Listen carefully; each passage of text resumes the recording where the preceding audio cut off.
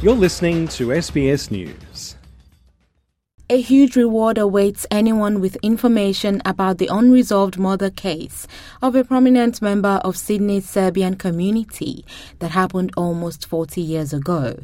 New South Wales Police is offering a $500,000 reward for information that leads to the arrest and conviction of the person or persons responsible for the cold case murder of Radojko Djordjevic. Mr. Djordjevic was reported missing by his wife when he failed to meet her and their children in Canberra for the Bojic Church Festival on January 26, 1985. His body was found 5 days later on the 31st of January, 1985 in bushlands off South Marulan Road at Marulan in the Southern Highlands. Detective Acting Superintendent Virginia Gorman says his murder may have had a political basis. As a prominent member of Western Sydney's Serbian community, he was president of the Free Serbian Orthodox Church and president of the Old Toongabbie branch of the Liberal Party. And police believe there may have been a political motivation to his murder. Mr. Djordjevic was born in 1937 and was a child during World War II who later emigrated to Australia. At the time of his murder, Yugoslavia, incorporating present-day Croatia, Serbia and other Balkan states, was in the process of fragmentation, and conflicts within the Australian Serbian community were not uncommon.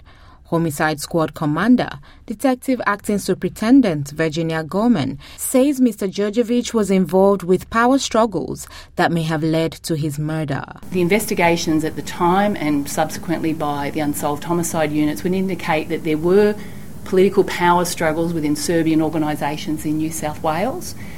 Mr. Djordjevic was a prominent member of that community, and there was a degree of conflict within those organisations about basically control and direction of those organisations. In 2003, homicide detectives under Strike Force Wira arrested and charged a now-dead 49-year-old man with the murder.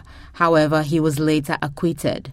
Virginia Gorman says although it was many years ago, detectives have not given up on finding those responsible. She believes the passage of time since the internal conflicts that may have led to his death will encourage new witnesses to come forward. It's an unsolved matter, 39 years since this occurred. Members of the family are getting older.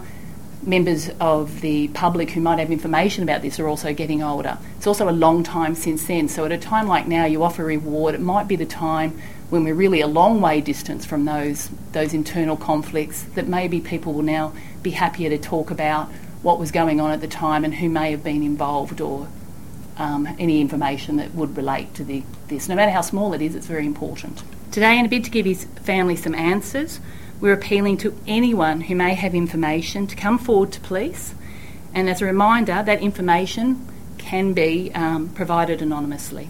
Mr. Djordjevic's daughter, Gana Djordjevic, says she hopes the reward may inspire anyone with knowledge to come forward. I had just turned 21 when our father was brutally bashed and then shot 3 times.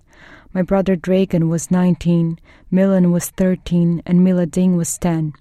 I am 60 now, and we are desperately still seeking closure to the continuous grieving, suffering, and insecurity caused by my father's death. An arrest would mean that our father didn't die for nothing. Omo Bello, SBS News.